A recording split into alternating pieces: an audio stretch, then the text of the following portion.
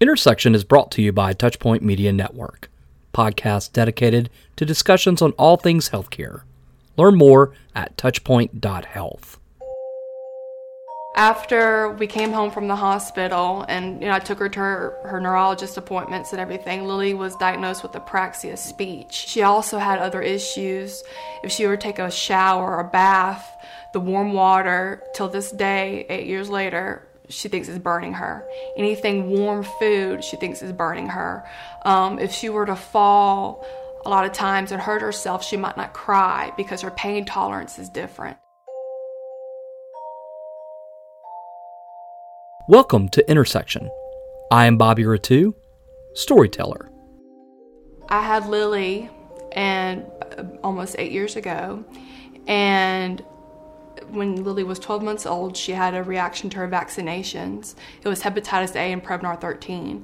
We were on vacation in Georgia, and she had an hour and 30-minute seizure and was flown to Emory Hospital in Atlanta. She was on life support for 3 to 4 days, and when they took her off of life support, they didn't know if she was going to be able to talk, walk. She was a completely different child. And at that time, I was accepted to dental school, and it was a week before dental school started.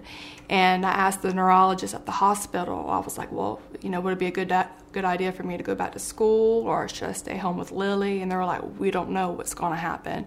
She had brain damage, and so they were just like, we don't know what's going to happen, just stay home with her. So that's when I got a job in the hospital, and I could only work PRN which is as needed, because I had to take her to her therapy appointments, to doctor appointments. I couldn't work full-time or part-time. And so with how Greenville County is and the surrounding areas, apartments, homes are ridiculously expensive, especially with a single mom and a child with special needs.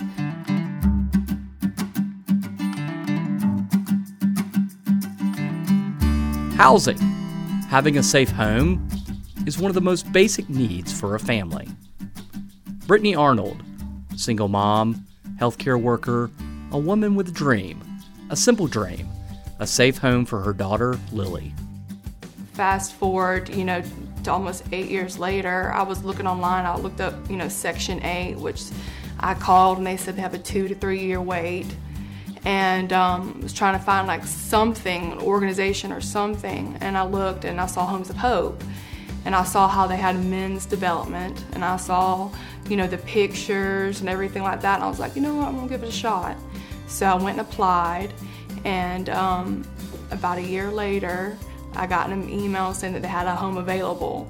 And I remember just crying. I was like, oh my gosh, finally something good, for me and my daughter and everything like that. And I just feel really blessed that this organization has truly helped me and helped my daughter to be independent, to feel like, no matter, I work and take care of her, I do the best that I can do.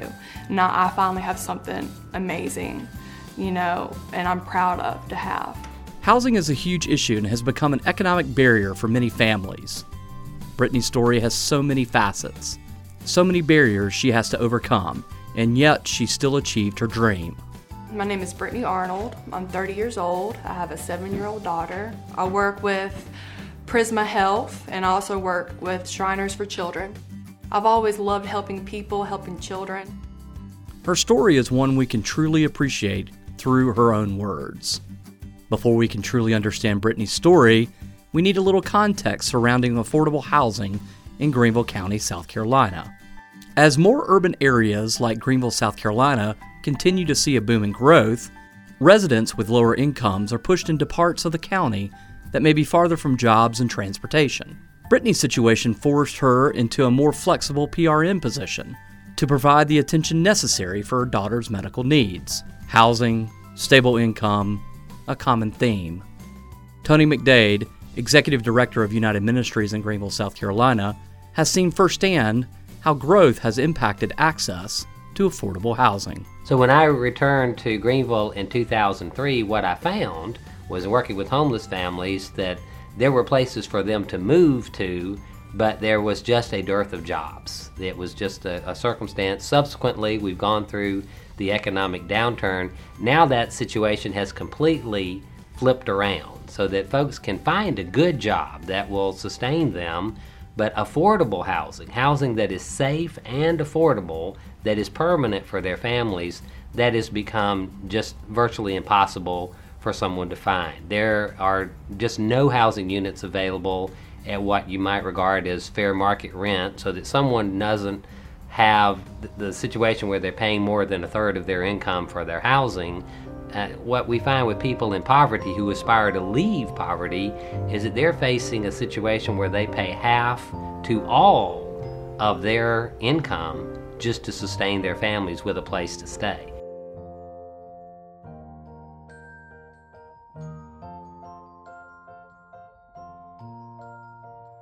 To me, it kind of boils down to generational change. A life change is so much more important to me and us than just helping people. Anybody can help people, and that's good. Nothing wrong with that. But life change generationally is impactful forever.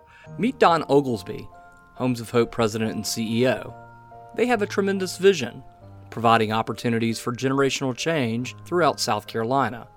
They do this in two ways, by rebuilding communities and rebuilding lives. When you have a way of thinking that's different, the Bible says, as a man thinks, so he also goes. So if you're thinking differently, it changes your whole life. And if you have a radical change to the point where it really changes everything, then you teach it to your children and then your grandchildren, and it changes generational cycles that happen in our society so much. We find our clients stuck in the same mode because that's all they know. They're not stupid people, but sometimes ignorance is present. Ignorance is you just don't know. You don't know what you don't know. So until you know something different, your life is always stuck in that pattern, in that generational cycle. So that to me lights me up. Where life change happens, then everything changes beyond just handing somebody some free groceries or something.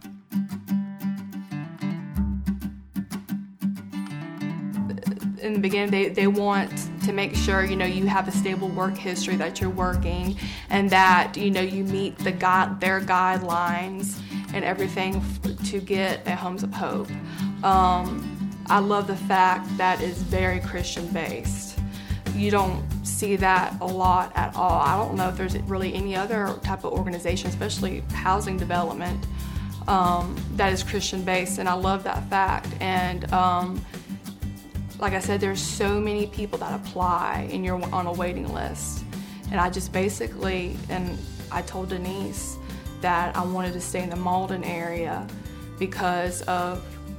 so I could be close to my parents, so that way they could pick her to school, take her to therapy, because they really helped me out a lot with Lily. And she said it might be a wait for that, because when people, go to Malden, live in Malden, they don't tend to leave. And I said, okay. So I just kept in touch with her for a year, just giving her a heads up. Hey, just checking in and stuff like that. And they do, all the background checks and everything like that. And I just got an email out of the blue saying they had a place available. So one of the things that sets us apart in affordable housing is quality. We want it to be market quality. It's a founding principle of ours that we do not want you to be singled out to know what your income is by driving by your house and looking at it. It should be indistinguishable from the market. So we just demand excellence in design and quality of construction. And so the general contractor will too.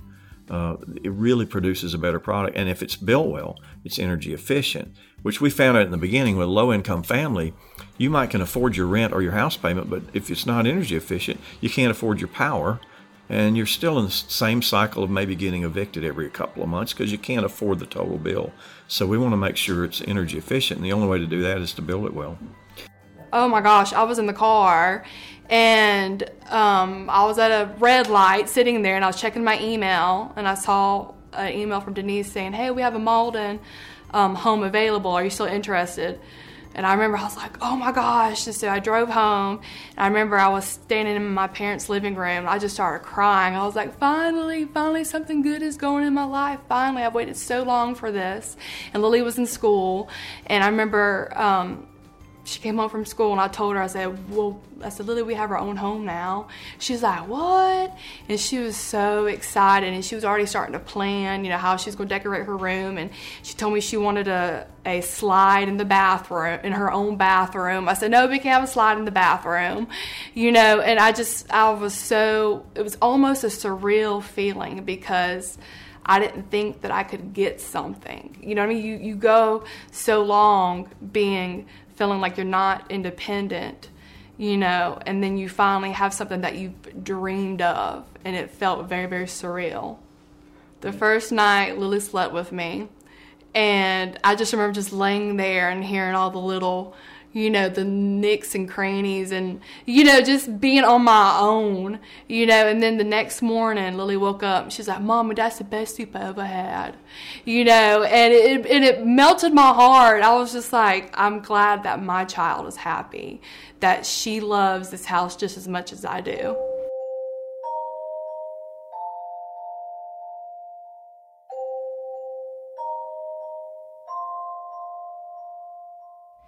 To me, it means that everyone can thrive when they have a safe and stable home. And so I often will quote author Matthew Desmond, who was in Greenville about this time last year and won the Pulitzer Prize for a book called Eviction. And he says, without stable shelter, everything falls apart. And so I think we can see that, and that's what it means to me. If we can help provide that for everyone in our community, then we can all thrive and be stronger together. I am Susan McLarty, and I am the coordinator for the Greenville Homeless Alliance, which is a broad public-private partnership of stakeholders working to ensure that homelessness is brief and rare, and that we are providing safe, affordable homes for everyone in our community.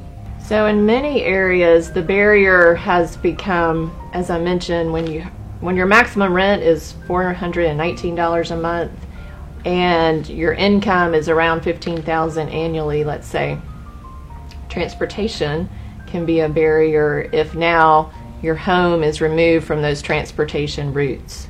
And so as we think about urban sprawl and transportation and housing, we have to be very intentional. The best planning we can do is to put jobs near homes and also make transportation a part of connecting all the other services outside of your job and other areas you need to travel to as well. Because what we found too is that the income needed to now thrive in our county is about twice what minimum wage is. So, you really, as a single income person, you need to be starting minimum around $14.32 an hour. So really approaching the $15 per hour full-time work to just survive in this county. After we came home from the hospital, and I took her to her neurologist appointments and everything, Lily was diagnosed with apraxia speech. She also had other issues. If she were to take a shower or a bath, the warm water, till this day, 8 years later, she thinks is burning her. Anything warm food, she thinks is burning her. If she were to fall a lot of times and hurt herself, she might not cry because her pain tolerance is different. And being PRN, another reason is if I were to have any type of insurance, she's on 6 different medicines. And one of her medicines is called Vyvanse.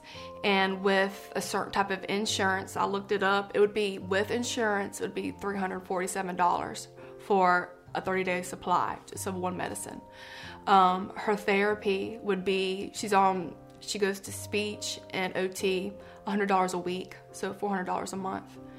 And that's with insurance. And since Lou is disabled and she's on Medicaid, our services, they do not, no matter where I take her, they do not turn me or her away. They give her the best care that she possibly can can have. And that's another reason why I have to stay PRN, because I will not be able to afford medications, doctor specialty appointments, her therapy, or anything like that. Without me, with me being PRN, I can definitely afford all of that. The time when her seizure happened and all of that was the worst time of my life. And she's very blessed being here. The doctors, like I said, did not know what her outcome was going to be. When she had gotten off of life support, she just laid there. And they wanted us, in order to leave the hospital, she had to be rolling over, sitting up and standing before we left. And so each day she got a little bit better, but she still wasn't the same child.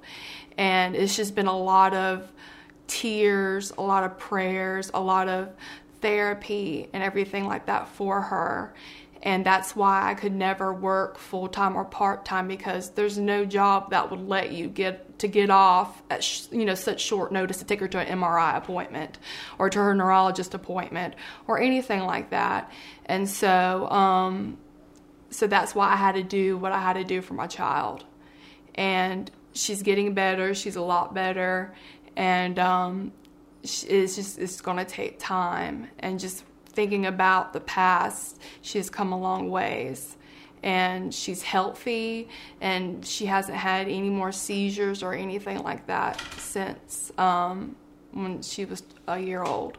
It's hard to talk about what happened with Lily because it's a huge traumatic experience. And up until this point, it's always been very, just thinking about what happened to her and thinking about, me trying and then something, it would fall through, or me knowing that I can't afford a home or anything like that. It was a huge letdown. But when I was telling, Homes of Hope, my story, and just how much the little things that people take for granted is so important to people like me. And just seeing a smile on my child's face because she has a home that she can come home to, and a safe place, a happy place, and it just feels very rewarding. I just feel very thankful. Thank you. Thank you for everything. This home is beautiful. My child is happy. I'm happy. And thank you for everything you do for everybody, from the programs, I just thank you for everything. It's amazing what housing can do for a family. Stable housing, a safe and secure place to sleep. It's an economic development driver. It also brings tears of joy. I feel blessed because a lot of people don't know what it feels like to try to do your best, but yet not your fault. And you try to provide, you try to save money, you try to, work hard and get as much hours as you can to have something. And it just feels like life is just pushing you back. And you're trying to provide for your child who is disabled and trying to do your best. And, you just feel like you're at the lowest point of your life. You feel helpless. And then Homes of Hope, Homes of Hope just basically falls into my lap like it was meant to be. And without Homes of Hope, I would still be at my parents' house. I would still feel like I would be at the lowest point in my life. The highest point is coming home with Lily and just walking into my beautiful home and just spending time with her, and just it's very, like I said, a surreal feeling, just happiness and love when I come into our home. No more whatever's happened in the past with Lily, that doesn't come to mind. I can finally move forward and have a new chapter with us, just of nothing but happiness.